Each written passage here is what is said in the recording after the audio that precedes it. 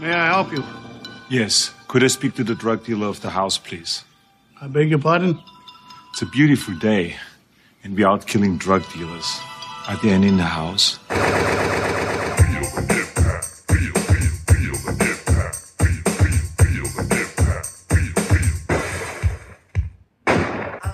Welcome to Double Impact, the podcast where we double back on the movies that impacted us growing up as 90s kids and decide whether they hold up today or are best left in the past. I'm Tristan. And I'm Greg. And today we're doing a film called Last Action Hero, 1993 blockbuster, starring none other than the great Arnold Schwarzenegger and some kid. I have no idea what that kid's name is. It was quite the blockbuster in theory. So much. Like, this had everything going for it. We'll get into this. Has got a real juicy backstory. Yeah. Which we'll get pretty deep on. But it's also a new year for us, 1993. Oh, my goodness. I found there was quite a few emo-esque, the big hitters from this year were... Jurassic Park. Yeah. So emo. Demolition Man, Cliffhanger. Yeah. No, there's like The Piano, Schindler's List. Mrs. Doubtfire. Okay, there's two. Mrs. Doubtfire is pretty feely. Yeah, it's not like Schindler's List or The Piano though. That's true. Well, Schindler's List it was. I retract my note. Yeah, Schindler's List was number 4. I'll go through the top 10 real quick because it's first year. First 1993 for us. Number 1 was Jurassic Park. Number 2, Mrs. Doubtfire. Number 3, The Fugitive. Number 4, Schindler's List. Number 5, The Firm. Number 6, Indecent Proposal. Number 7, Cliffhanger. Wow, Cliffhanger, that surprises me. It was big in my heart. I didn't realize it was a top 10 box office number. Sleepless in Seattle, number 8. Philadelphia, number 9. And Philadelphia. Yeah, Sorry, that's pretty feels. Yeah. And The Pelican Brief, number 10, which I think I thought The Firm and The Pelican Brief were the same movie because they were both those boring movies that were always on TV that I never wanted to watch and I never saw. You don't like John Grisham? John Grisham. not a big Grisham man. Oh, interesting. Greg's wearing glasses. Not even today, The Client with Susan Sarandon and that young kid who was a really good actor but then died. Brad Renfro. Yeah. Because we were talking about sleepers. Yeah, I forgot that was him. Yeah. He's a good kid, poor guy. Yeah, he was real good. But you know what came in at number 15? This?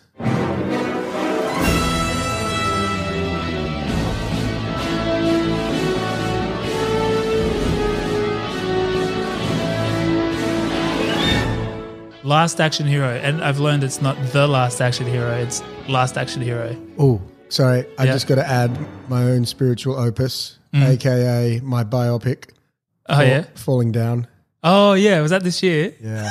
We're going to do that soon. Multiple people have suggested to me that would be my own story. I don't know if it'll be like us Matt covering Scott that will like be Natty. cathartic for you or if it will awaken a demon.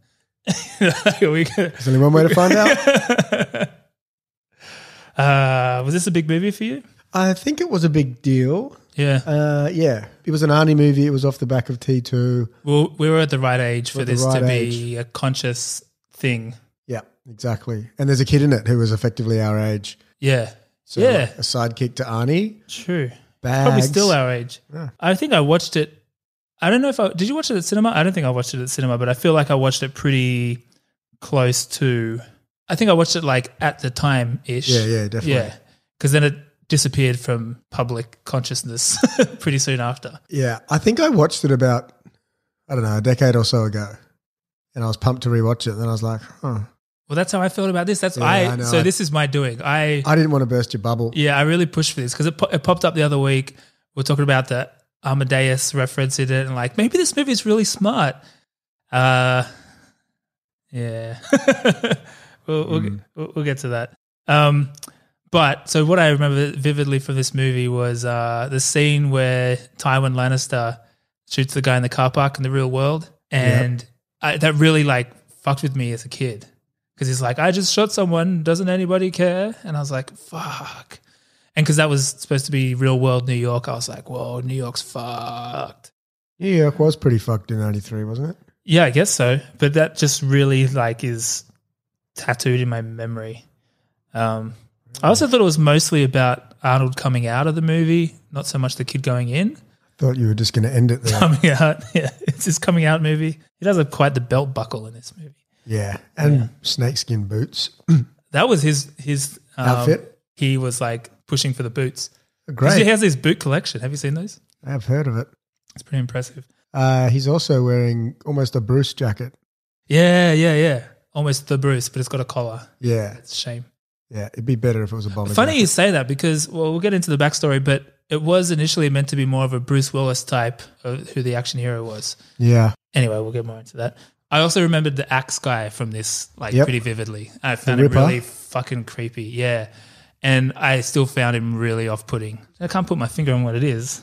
Unattractive? He's unattractive, but there's a lot of ugly people out there. He's particularly so. I did, and as we mentioned, I did remember, of course, the Amadeus reference. He killed Mozart. Yeah. That whole thing. Yeah. That was good. Which is, in hindsight, pretty crazy that I knew that at the time.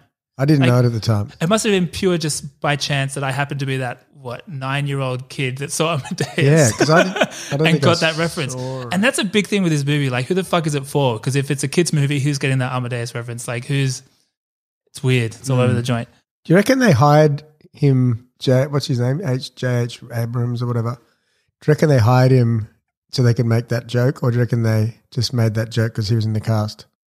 That's a good question. There was so many rewrites in this. Who the fuck knows? Yeah, probably. And maybe they had that construct of an idea, and then whoever they cast there would just Find it was something. a bad guy from the movie. Yeah. Because also he didn't have much to do in the movie either. He's in Except for that- handful of scenes. Yeah, he ends up being a bad guy, but yeah. Spoiler. Something else in 1993 that piqued my interest, which is not specifically 1993, but it's definitely of the era, and it's definitely the aesthetic of this. I wouldn't quite call this a lap pack movie, but it's definitely like on the periphery of being lap pack in that it's Arnold and it's taking the piss out of a lot of. It's on the periphery of many things. Yeah. Choose a periphery, you fucking shit movie. Brutal. But this was peak Planet Hollywood vibes. Ah, Can't you nice. just picture Bruce Willis and Stallone and Arnie wearing their weird leather jackets with, like. Absolutely. Because the way I came across that is I was looking for Arnie interviews relating to this movie.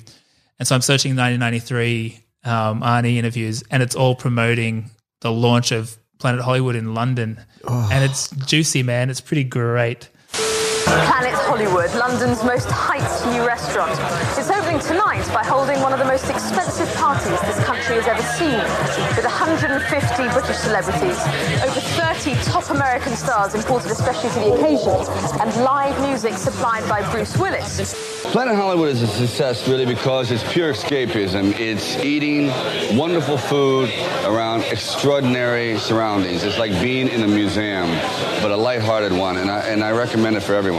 Originally, when we started out with the Planet Hollywood concept, we didn't really know that we had such a great winning formula together. You never know when you start any business. And it became a monster business. So we decided to open up in other places. And then those places became us successful. And now we are doing it overseas for the first time, like in London. I think that the future will be in Paris, in Tokyo, Moscow, Egypt somewhere. I mean, Egypt somewhere. So Planet Hollywood opened in Australia, in Sydney, in 96. Yeah. So I guess it was my 12th birthday that year, and that was a big fucking deal. Did you do it too? I did it too. We grew up in the same fucking household, man. It's bizarre. This was with my dad though, and it was my birthday, and we were going out somewhere. There was a surprise, and then once I realized what it was, I was freaking out, man. And it was a big fucking deal, especially I reckon, particularly not living in the US. I reckon growing up in Australia, any acknowledgement in Hollywood that Australia exists, you're like, yeah. So this was a Especially big as deal. obsessed as we were. Yeah, exactly. And like I think they had Arnie's outfit from Terminator 2 in there. Like I think that was one of the big ones they had on a dummy, on the Just trying Arnie to dummy. remember what I And did you go there for your birthday went too? there for my that birthday. year? I think Yeah. I went with the family, and I think I got to bring one friend.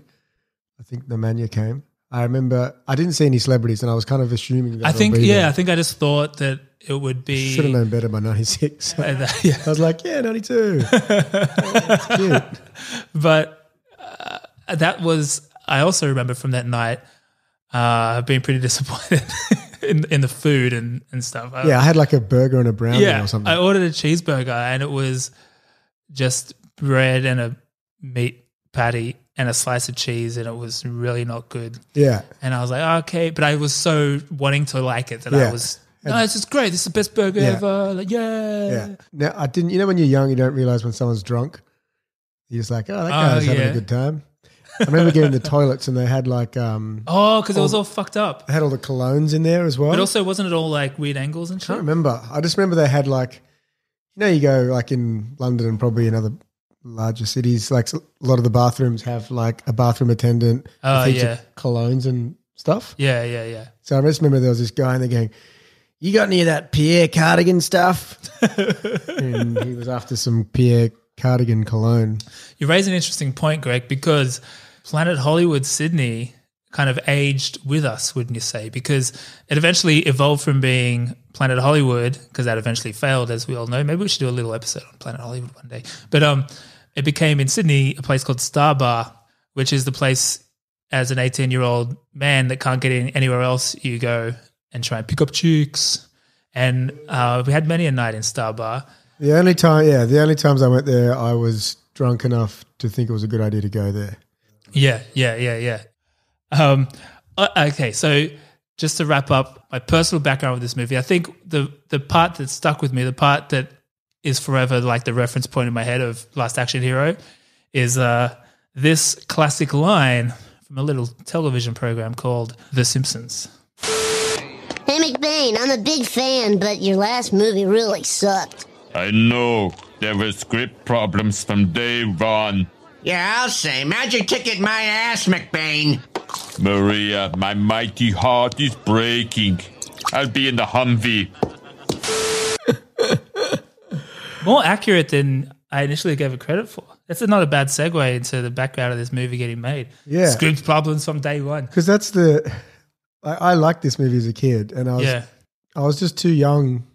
Like 10-year-old me wouldn't have picked up all the flaws in this movie. Yeah. Because I just would have seen the big shiny stuff and thought it was great. Yeah. Why don't you talk us through how this project came to be? So, what's it a tale of? It's a tale of two young writers named Zach Penn and Adam Leff. Penn and Leff. They had this idea. These were up and coming. They weren't like big deals yet. I don't think they even had an agent. They had this idea of what They if didn't have an Asian? An Asian, yeah, or an agent. Or an Asian agent. Or an Asian agent. They were Lloyd. completely out in the cold. They're starting from the beginning. It's a good place to start. Yeah. So they had this idea, this germ of an idea. What if we sent a kid into an action movie? Wow. You could subvert all the tropes. Because these were kids like us. And actually, since talking about the Planet Hollywood things, we were basically this kid too. We were obsessed with these movies. What if a kid like us, air quotes us, got put into an action movie and could subvert all the tropes, knowing, how it all worked, et cetera, et cetera. So they wrote up a script and they had a lot of fun doing so. We used it as an excuse to watch every action movie that we loved over and over again. And we had these charts of, when does the second most evil bad guy get killed? What's the MacGuffin? When does it become personal? We just kind of filled out all this information and watched a ton of action movies. And the actual writing the script, it was, 3 or 4 months, I guess. But then we knew a lot of people who were assistants. So once we had the script finished and we had given it to people and they said, this is actually pretty good, we called all of our assistant friends and said, look, we're going to send the script out to agents tomorrow. Can you go talk to your boss? And can you go talk to your boss? So we basically agented the agents a little bit, and that kind of created this false frenzy. A knowing nod from Greg as we were listening to that, where an excuse to watch the action movies of our youth. That's kind of what this podcast is, so respect. But the original script for this was quite different, dare I say, potentially a lot smarter, a lot sharper on the satirical front. A bit more focused. Yeah, a bit more focused and, dare I say, darker, grittier, all that kind of shit. which is often a Shorter. theme. Shorter. Yeah. Fuck, man. Long movie.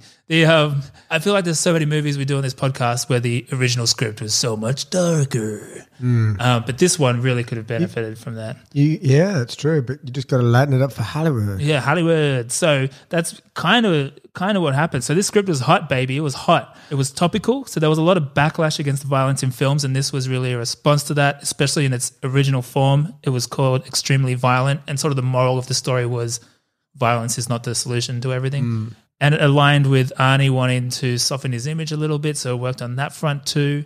After the Terminator, I need to come back a bit. I did. Be lighter, be funnier, show off my comedies. Yeah, exactly. There you're getting it. Yeah, this is what Hollywood thought. Then it all turned to shit. So they sold this script for a big pile of money. Do you know what that figure was? It was initially $350K, and then once Arnie signed, there was like some clause in there that if Arnie signed on, it would be $500K.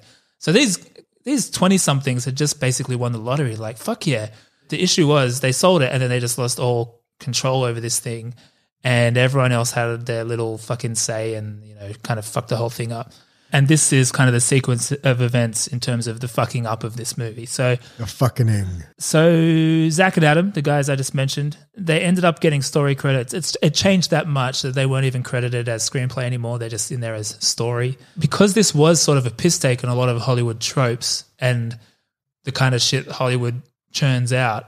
Even though it was a loving parody, like they love this shit, but they're still poking fun at it, Hollywood wanted to water that down a little bit and make it a bit less cynical about what they do. Yeah, you don't make fun of me. Yeah, exactly. And so the grand irony of this whole thing is the people that got put in creative control of this movie were the very people they were trying to parody. So they got Shane Black on to rewrite, who is the writer of Lethal Weapon, kind of the exact movie they're kind of making fun of. And they got the director of Die Hard, Predator, and a few others. So they're literally now in the creative control of the people they're trying to parody. My God. Good God, man. Which is interesting. I don't think that's necessarily terrible. And these guys admit they're fans of these guys and they weren't totally upset that these people were taking over, but they say they'd always imagined it as a Robert Zemeckis type, Back to the Future, that kind of vibe, which would make sense. They always said it would make more sense for an outsider looking in to kind of play around with all these tropes and make all that commentary and whatnot. The shitty part, though, is they love Shane Black. They like Shane Black movies, so, okay, he's on board. That's kind of cool. It's not what we thought, but that's kind of cool. And initially Shane's like, yeah, you'll stay involved and we can rewrite this thing together. And then it just slowly deteriorated from there. So Zach talks about it. He says, hey, Shane, just calling again. Yeah, it's like, so for a couple of weeks, Shane let us be involved. But then he started to really resent us even asking questions. The irony is that we'd gone to the MPAA library and read all of Shane's scripts. We were big fans of his. He was the Elmore Leonard of action movies. So it was this surreal moment of we're parodying this guy and he's now rewriting us, kind of like I said. Shane Black talks about it. He says, I should have just said, Zach, I apologize, but now that I'm on the project, you're not going to like what I'm going to do. So maybe we should just not talk about it because it's going to be upsetting for both of us. He said this in hindsight because he did try and involve him at first and then he just found it really awkward fucking with this guy's shit. The irony of the irony is that even that then got rewritten. Princess Leia? She was involved too. So Carrie Fisher was one layer of rewrites as well. But I think one Princess Leia. Oh, that's pretty smart. I didn't even know I did that. I think she's the type of little script doctor that comes in to sharpen dialogue and that kind of thing because she's pretty witty. And I think she was also sort of the token go-to female voice a little bit in those days. But she did sprinkle some magic on this. So I assume all the good bits are probably hers. And the rest, I don't know. But he also brought in another writer called David Arnott who was sort of new, but a guy he thought was really funny. Anyway, they rewrote a full script, presented it back to Zach and Adam, and they were like, this is dog shit. This is super awkward, blah, blah, blah. But they couldn't say anything. Shane Black stands by his script, says this is way better than the shit they wrote. Like it's fucking hardcore, man. Like it's messy. I didn't even know the names of the next batch of rewriters, but that got rewritten. Part of that was due to casting Arnie. So Arnie gets on board. He's like, I like this movie. This reminds me of being back in Austria and wanting to be John Wayne riding the horse in the Westerns. So he's like the idea of a kid projecting his life onto a movie. It's like, this is great. However, I'm going to hire another rewriter to rewrite this just to, soften some of the edges and whatnot. And he's allowed to do that? Yeah, I guess, because so this is the point, is that peak Arnie. So I think there's a quote for it around there. It's like, we could film Arnie taking a shit and people would watch it. So that was kind of the philosophy. I reckon his face would look like Total Recall if it was a big one. 2 weeks, that one. So yeah, but that's the thing. So they're like, we got Arnie. This is the main thing, and they were terrified of Arnie leaving. So they're like, rewrite whatever the fuck you want. And so initially, the kid was meant to be more of an angsty teenager going into the movie and resolving all his issues through violence, and the moral of the story is violence and solve everything. That got rewritten to a kid who's just cute, and it's like, yeah, I'm in a movie, yeah! And it kind of cut out all the part that was sort of meaningful. And I think that was kind of the final rewrite. John McTiernan is the director, also as producer. Like I said, yeah, Die Hard, Predator, Hunt for Red October. Okay, so all of this process, this is a hype machine, right? And so it becomes one of those ones where this is going to be the biggest movie of the summer. All right, you got this release date, now make that happen. And the shooting schedule was fucking hardcore, and then the editing schedule was fucking hardcore, which explains why it ran fucking an hour too long. So the final product was pretty They even did a preview screening with test audiences when it wasn't even finished, and it really tanked. And so buzz was getting out that this ain't what we thought it was going to be. And it was a bit of a stinker. Yeah, so it got to the point where everyone involved in this was rapidly losing confidence, except for one man. This film will be remembered that you can do action, adventure, and dramatic scenes like that with chase scenes and blow-ups and special effects without really making it hard R-rated and making it PG-13 so the kids can also go and see it, the whole family can go and see it. You don't need the explicit violence in order to tell a story and to make a great movie. Is that what people remember of this film? Just that it was a movie. Why maybe you shouldn't try and do so many things in one movie. Yeah. Golden ticket my ass, McBain. All right, should we play the trailer? A great classic comes to the screen. Stay thy hand, fair prince. Who said I'm fair? To be or not to be? Not to be. Columbia Pictures is proud to present the screen's greatest action hero, Jack Slater. Don't even think it, Slater, you hear me? This is the Lieutenant Governor. Slater, here's what The governor gets here, call me. But tonight, a magic ticket, it's a passport to another world, will get Danny closer to the action than anyone ever dreamed. Who the hell are you? Don't shoot me. I'm Danny Madigan. I'm a kid. And you're going with him to a world that's bigger than life. This ticket is magic, and it really works. And better than real. You really believe that you're inside a movie, don't you? Yes! The bad guys are in there. I've seen it on screen. This summer, it's head-on thrills. I have killed people smarter and younger than you. Head-first excitement.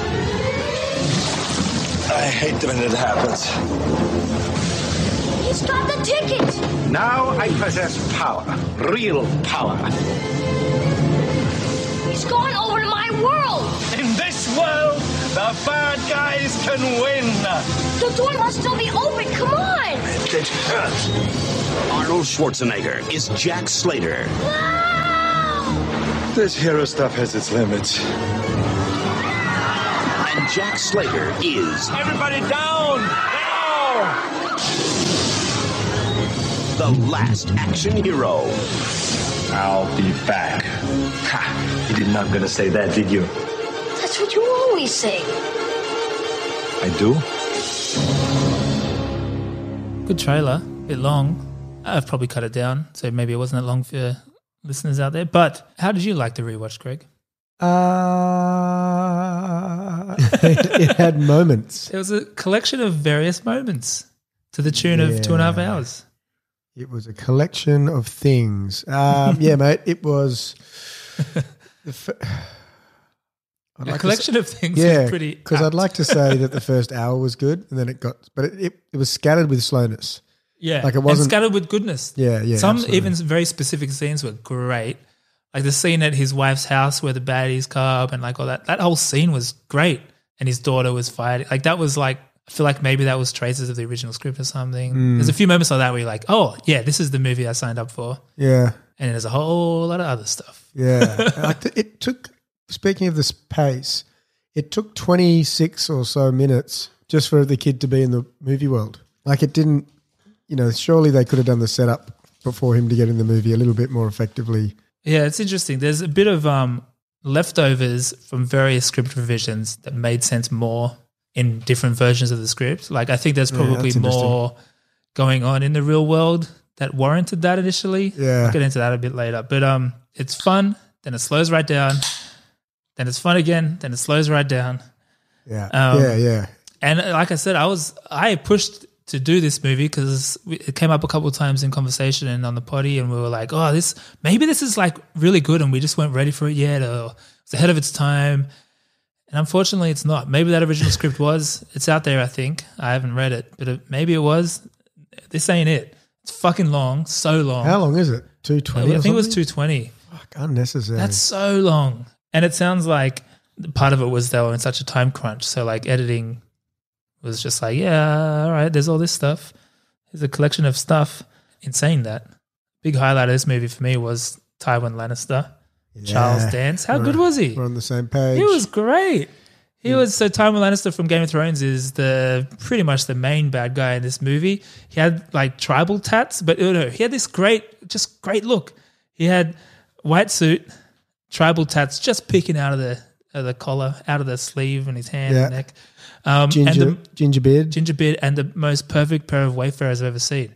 They were just perfectly shaped and it had a perfect tilt. It was a very classy look, And he had a glass eye, which was a bit of fun. Sometimes and he was it a sharp exploded. shooter and he was a sharp talker. He was just great. Did you know, so Alan Rickman was meant to be that guy.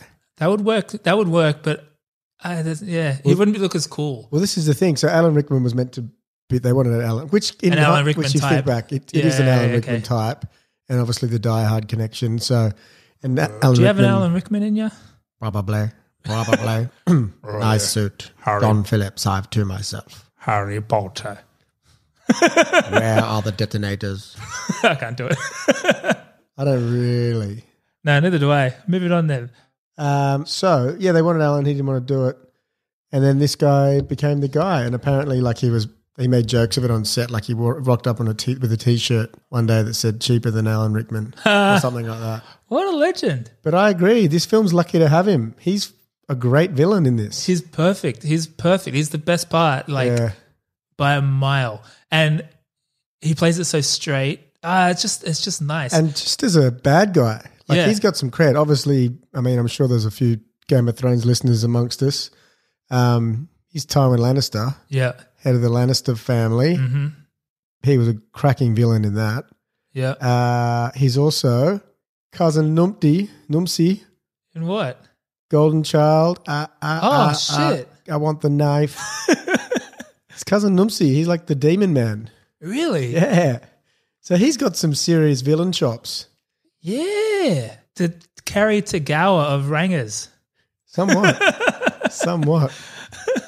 We're proud of him. We're proud of him. And his name's pretty bad too. Representing badass too. redheads. It's like, I want to Charles show Dance. that redheads have balls. Hairy ginger balls. If I have to, sorry, this is very specific reference to Kerry Tagawa's quote about representing Asians in cinema. So if you're not getting it, sorry. Did you know that apparently redheads' pubes don't go grey? We could do a podcast on that. So Carol's got that to look forward to. But your beard's going a bit grey. Yeah, that's a Are good they not point. pubis?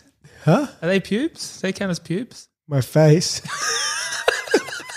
Do I have pubes on my face? Well, is it pubes because you get them around puberty, or is it pubes because it's in your pubic region? I've never. Have you ever said to someone's beard, "Oh, you're growing your pubes"? Yeah, but they have a similar consistency. You know the guy who's about this tall, pubes. Pube stash. A pube stash. I guess that's a good point. But you get herpes on your mouth. True. I'm just there's some parallels. That's all I'm saying. There are. All right. So for those at home who have not seen this or not seen it in a while, Greg, you want to give us a little rundown of what this fucking thing's about? We got this loser kid, and he likes going to the movies by himself when there's a creepy old man there, and it's just the two of them. That guy was originally the bad guy. Did I mention that? No. In one of the there's too many rewrites, so I didn't go through it all. But he was initially supposed to be the bad guy, and he was basically the devil incarnate. Is that the right phrase? He was the devil, and he was like cousin Numpsy. Yeah. Oh, yeah. Interesting. Oh, that was the other thing in the rewatch. Ian McKellen's in this. Anyway, move on. We'll come back to him. Yeah. So yeah, he's got this relationship with an old man in an empty old cinema in the crusty part of town. So he gives this little loser kid his magic ticket, not thinking it worked. He got it years ago. He never used it. He was too scared. Wait, he got it from Houdini. Yeah. It's such a weird... Yeah, it's weird. Well, he's a magic guy, right? Yeah. Yeah. Yeah, no, it's weird. He's an escape artist. Oh, escape from the movie. Yeah, okay. Nah, it's terrible. Yeah. You're right. It's terrible. Anyway, the kid gets the ticket watching the movie there, Jack Slater's new one, which is obviously Arnie's character. So he goes in the movie and just injects himself into the storyline of the latest Jack Slater. Then some things happen. Yeah, all kinds of things. Yeah, and then there's just a plethora of like fun. There's a lot of fun movie references peppered throughout. I think there's like 67 or something. Yeah, there's many. Oh, in terms of like if you break them down, there's that many. Yeah, references. IMDb's got a list. Well, I took a list. I copied a list of cameos that's similar to references. Should I go through those? Yeah, read it. So there was, for the keen observers out there, those fans of Pumping Iron and such, good friend of the show and friend of Arnold Schwarzenegger, Franco Columbo. Arnie's best friend. Arnie's best friend. They come over from Australia together. BFFF. And they got a great backstory. They're very cute for two bodybuilders. He was named in the opening credits of the latest Jack Slater film, the Franco Columbo film, it said. There was also Tina Turner in there. There was Sharon Stone in character from Basic Instinct. There was Robert Patrick, the T-1000, Terminator 2 in there. You've seen this boy. There were, interestingly, all people that have co-starred with Arnie, so his point in favours. Stallone as Terminator, because in this universe, Arnie doesn't exist because he's that character, which raises the question, does that mean all movies are in the same universe? Because if Sharon Stone's in there in character from another movie and T-1000's in there... Wow. Raises the question, is this a bit like Imagination Land? Remember Imagination Land? Imagination.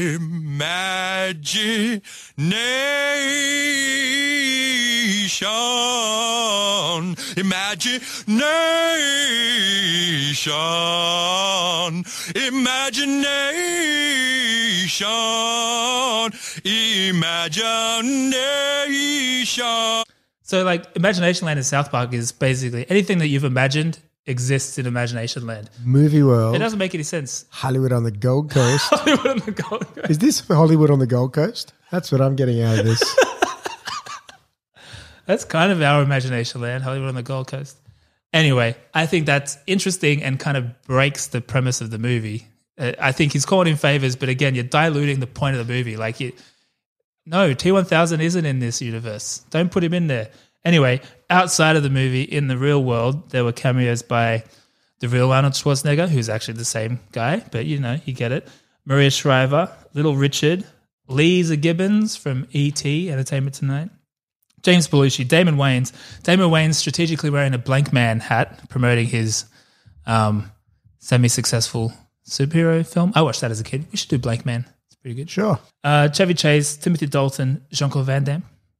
I would not miss this for Hollywood anything. Pretty accurate. And now in English. Huge surprises. MC Hammer's in there, and of course Danny DeVito as Whiskers, the cartoon police detective. Which again, Ian McKellen. Oh, and Ian McKellen. Yeah, was he famous then? That's just a role. Yeah. Was he famous? He was in England. Fuck yeah. Yeah. He was famous before the Wizard movies. The Wizard movies? Nah. That just on that, a lot of those cameos were done. Well, they're peppered throughout, but there's a scene in the real world when they're going to the premiere of the movie, of the Jack Slater movie. Yeah. And all the celebrities on the red carpet getting interviewed by E.T. or whatever. Yeah. And it's a mad little time capsule for 1993. Yeah, like yeah. Van Damme, and they're all just in like Jim It's pretty much Jim Belushi's everyone like a from the celebrity. movies we cover. Even what's her fully. name? The director of A League of Their Own. Petty Marshall. That was probably, you know what it was? That was probably the opening of Planet Hollywood in London. It was the same people, man. It was all the same, but that was kind of that I said clip that as was a it. joke, but it may be honestly how they did that. Yeah, they wouldn't have got them all into one spot. Like that's, Yeah. but they do talk about. But they did at Planet Hollywood. Like Yeah. all, literally, if you watch that whole video I played before, they all were in that as well. I like the Lethal Weapon. 2 days to retirement. Yeah. I think that's my... That scene's good. It's not my main gripe, but I think there's a few things... Okay, I'll list a few things that I really liked about it. Things like that. Things like his driving and how just unbeknownst to him, he's like either causing car accidents or like just crashing into things, but he doesn't really care. Yeah, he's like, just never do it in heavy traffic. Yeah, like that's pretty funny. His police chief maybe goes a bit too far with the steam coming out of the ears, but it was fun. Oh, and you know what I liked? When the kid's trying to prove that they're not in the real world, he's like, every woman here is hot. And then they pan across the police station and there's this woman that's wearing just like a leather Latex. bikini latex thing. That's pretty funny. And then the fact that they continue to pay those things off without calling them out was kind of cool. But I think that's where I get a bit pissed off at the movie is that they just kept overtly calling them out. And so a movie that sets out to like subvert all the tropes is really just calling them out. So a lot of it is like the kid just going, oh yeah, that's that thing and that's that thing versus like letting us connect the dots and some of that shit. He's super annoying. Yeah. Just on him. Have you got anything on him? Where I got to on him is just more the fact that he's not even really a character. Like when you go through, why don't I go through what the original premise of the movie was? That makes a ton more sense. This movie is almost great. Almost. It's too long and it's trying to do too many things. But it could be, if it was smarter, if it was tighter, it could be up there like imagine a Robert Zemeckis version of this movie. Just real. Remember we were talking about Back to the Future a couple of weeks ago, just how tight it was. Every seed planted, every seed pays off. Everything is just tight. Yeah. So imaginative, so just as an example, good director. But also just in terms of plot and the premise and everything, this is almost a Philip K. Dick. Marty McFly in it. If it had Marty McFly in it. Also, this dances around a topic that I always find interesting, which is probably why I wanted to rewatch it. Because, you know, like Philip K. Dick, Total Recall, Yeah. Blade Runner. What does it mean to be real versus not real? You know, you're playing around with those kinds of things. This could be that kind of movie, like a movie star coming into the real world, coming to grips with what it means to be actually human. Suggesting it could be a sci-fi? Yeah, kind of a sci-fi or a sci-fi, or like Westworld, which is also sci-fi, but basically in Westworld you're going into what is essentially a movie western. To get your horn on. Well, yeah, you can do that too if you so wish. But isn't that the entire premise of Westworld? Westfield. That's the Australian version. You go to a shopping centre and you can do whatever you want. Brought to you by the good people at Westfield. But yeah, so I mean, Westworld is like, you know, plays with the idea of what does it mean to be human, and is someone that's built purely for entertainment. It's technically not a real person, but is it? And you know, Blade Runner, like, is Deckard a replicant? Does it even matter? What does it mean? You know, you could kind of have these kinds of interesting things going on. That might be giving the premise too much credit, but that's interesting, right? You could play around with that. But more on what it literally was, because I almost bought into the feels of it, right? Because this kid, they don't really mention it, but this kid didn't have a dad. He's obsessed with action movies. I can kind of see this idea of action hero being father figure kind of thing happening. They were trying to do that. They were trying to do that. That was the main thing in the initial script. So he was a teenager. His dad had just died of cancer, and he became obsessed with these movies because these characters could never die. I'm going to latch on to this guy as a father figure because he'll never leave me, kind of thing. And so when you then get sucked into the movie with that idea, that's quite meaningful because he's now in a world where he can take out his anger on the world. So he was, arming up with guns and killing people and being an action movie star basically as a teenager, not as a kid, and taking out all his anger on this movie world to the point where the action star eventually tells him to go back out to the real world and face your emotions. That's what life is, yada, yada, yada. Stop killing people in here. Yeah, out there, the real people, the feelings and all of those things. Listen to my advices. The way I explained it then, it's very top line, quite cliche, I guess, but that done well, that could be pretty interesting. And the end of the movie would have been, so it would have been all taking place, most of the movie, in the world of the movie. And the finale is him visiting his father's grave with his mother. And then I think the final shot is the Arnold character coming out of the movie, in which case a sequel could have maybe been more the sci-fi element of what if a fake person was in the real world? Are they subject to the laws of laws? The laws of laws. But that could be interesting, right? It's more also just be 90 minutes, I think is probably important too. Nice. But I like the idea of a first movie being that goes to a fake world with fake humans to find out what it is to be human. What happens when a fake human comes into the real world? And so the first one could be more like family feels. The second one could be more like sci-fi. Who am I? Interesting. Who am I? What does it mean? All that kind of shit. I'm a computer. So I think that is interesting. Oh, and actually Ian McKellen's character as Death made a lot more sense in the original script by that premise, apparently, because Death obviously came for his real dad.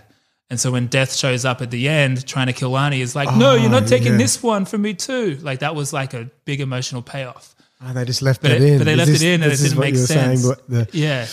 Left in parts. That didn't really make sense. So it's super interesting because there are traces of it. And like we'll say, there's parts of it I still love that I'm like, yeah, that's good, yes. And then the other parts, it's just like, no. I would like to see you edit it down to be a good movie. I don't know how to do that, but can someone do that? I feel like you could.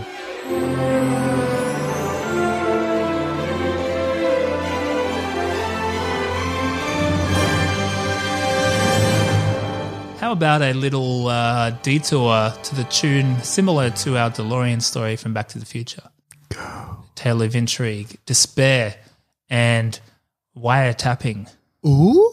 Yeah, so the director of this movie, director John McTiernan, got busted, not for crimes against cinema, but for crimes against human beings. So, he's the guy behind Human Centipede. No, but wiretapping, yes. So he was making as opposed to ass-to-mouth stitching. Yeah, exactly. So in the year 2000, he was making a movie called Rollerball. Yes. So he went on to great things. Rollerball. That was sci-fi, wasn't it? Wasn't that set in a dystopia? But he got a private detective to illegally wiretap a man named Charles Roven, who was a producer of this movie. They had disagreed on like what kind of movie we were making here. They couldn't see it eye to eye. So he got a private detective to wiretap him. Yeah. And then got busted for illegal wiretapping. He pled guilty, but then like the prosecution was like, I feel like you're lying to us still, and I think there's more to this. Turned out he was also had his ex-wife wiretapped. Oh, he just worked out. He'd been hiring this private detective for all kinds of shit.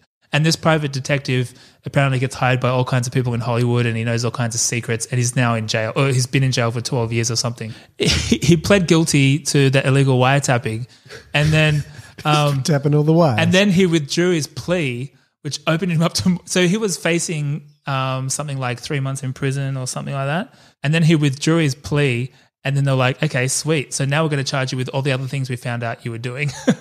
And so his charges got upgraded to 2 counts of lying to the FBI and 1 count of perjury. And he was with a maximum sentence of 5 years in prison. And then all this other shit happened, which is not that interesting. But he ended up serving 12 months in prison, in a federal prison, which is pretty fucking crazy. And that private detective is still in jail for doing all kinds of shit like that. all His the luck. time. Wow. Yeah. Isn't that crazy? It's crazy. Do you know how crazy it is? What? Wow. So he did the remake of Rollerball because it's a 70s movie. Oh. And in the 1975 version was set in 2018. And it's basically Interesting. future dystopia. Oh. And corporations have replaced countries of See, violent the corporations out there being all, ethics. corporate-y. It's got Chris Klein and LL Oh, yeah. It does have Chris Klein when he was, what was his song again? and LL Cool J. Scooby boop, yeah, Rollerball.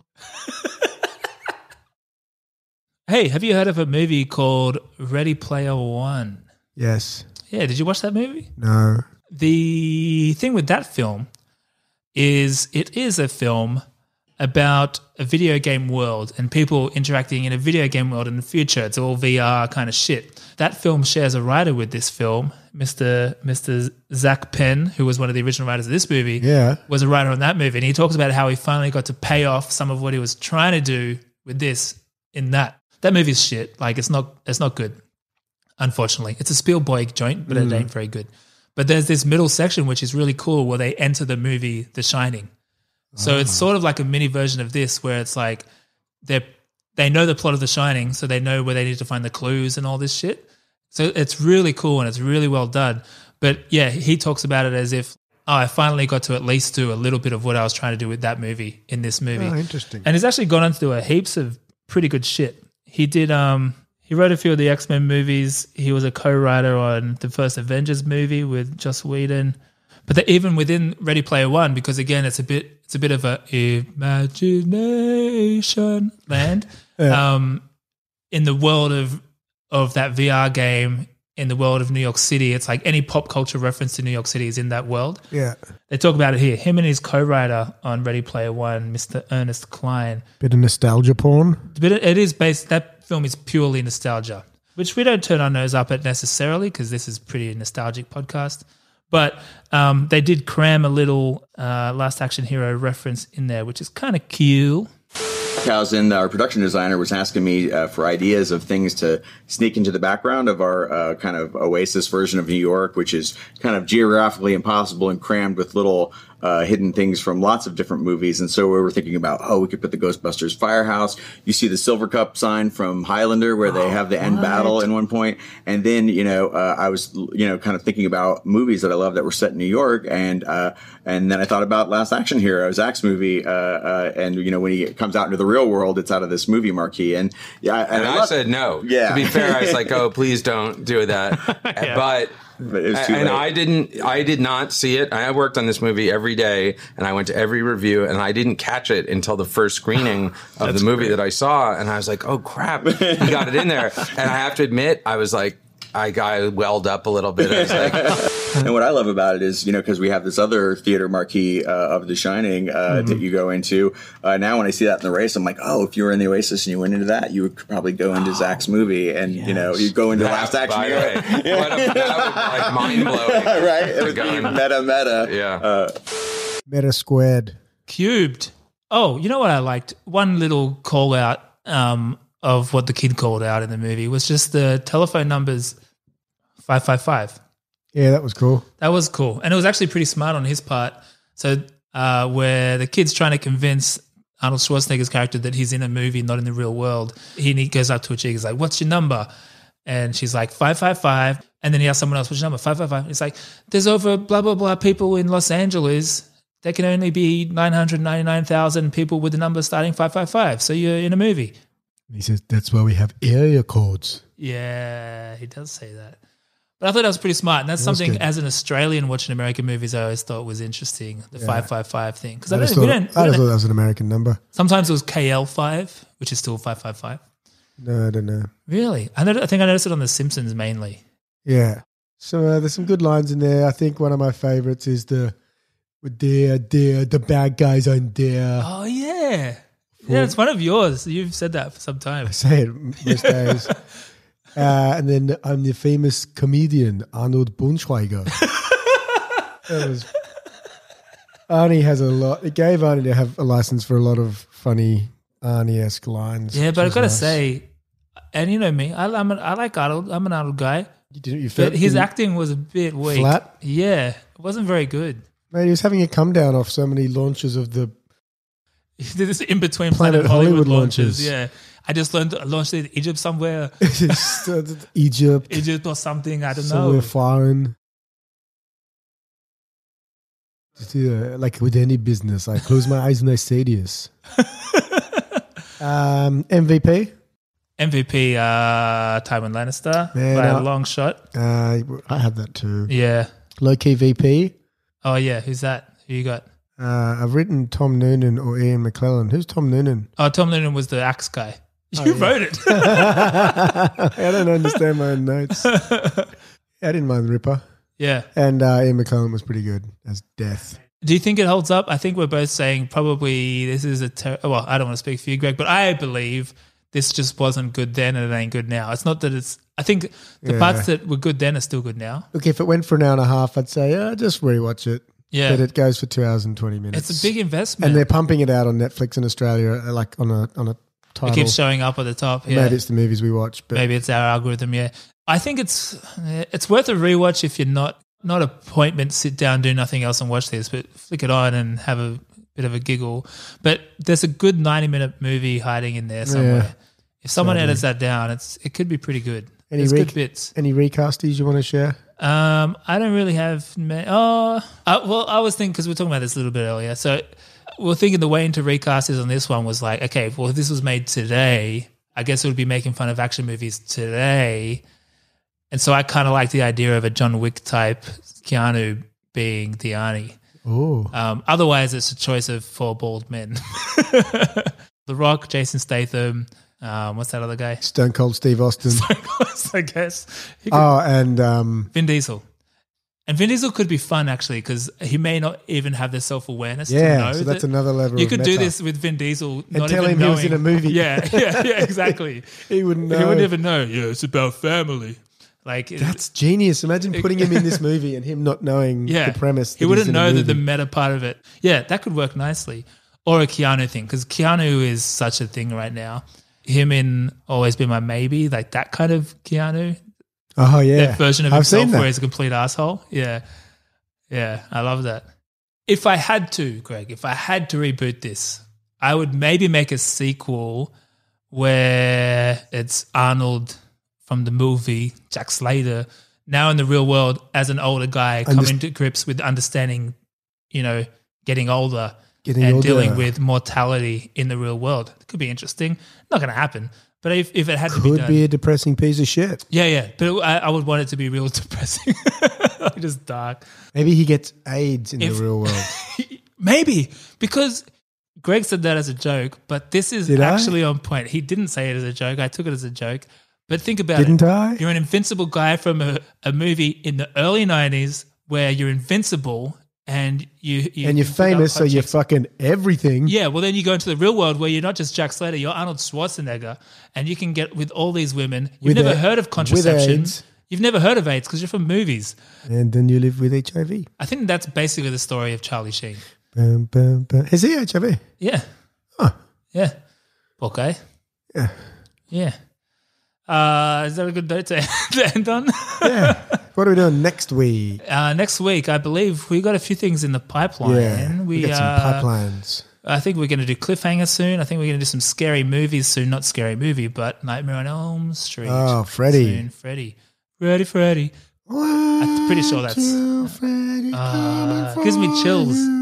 It does give me chills. Wonder if that's still scary. It is. Children singing is usually pretty scary. That's why I can't have kids. Yeah. Because they're going to be standing in the hallway in the dark one night and I'm going to shoot it. Do you know what? I never thought of that until you said it. And now Bruce stands in the hallway. Hi, Daddy. Oh, my God. I came up the stairs one night. I've been waiting for and you, I put him to bed. And he'd got out. This is when he started getting out of bed. And he didn't come down the stairs. And he just went and sat on this sort of landing bit we've got upstairs. And I got up and I just got to the top of the stairs and he was just sitting there looking at me. He's like eyes like a cat in the night. Hi, Daddy. Yeah, fuck that. I'll just close the door. I was like, nope. I just walked out the house. Anyway, that's the show. Wrap it up. Hey, it up. hit us up on Instagram. Say hello. Give us a like. Give us a message. Be sure, if you're a listener and you like what you're hearing, please leave us a review. It helps other people find us. Yeah. Anyway, let's sing it out. Anyway, that's the show. Ba, ba, ba, ba.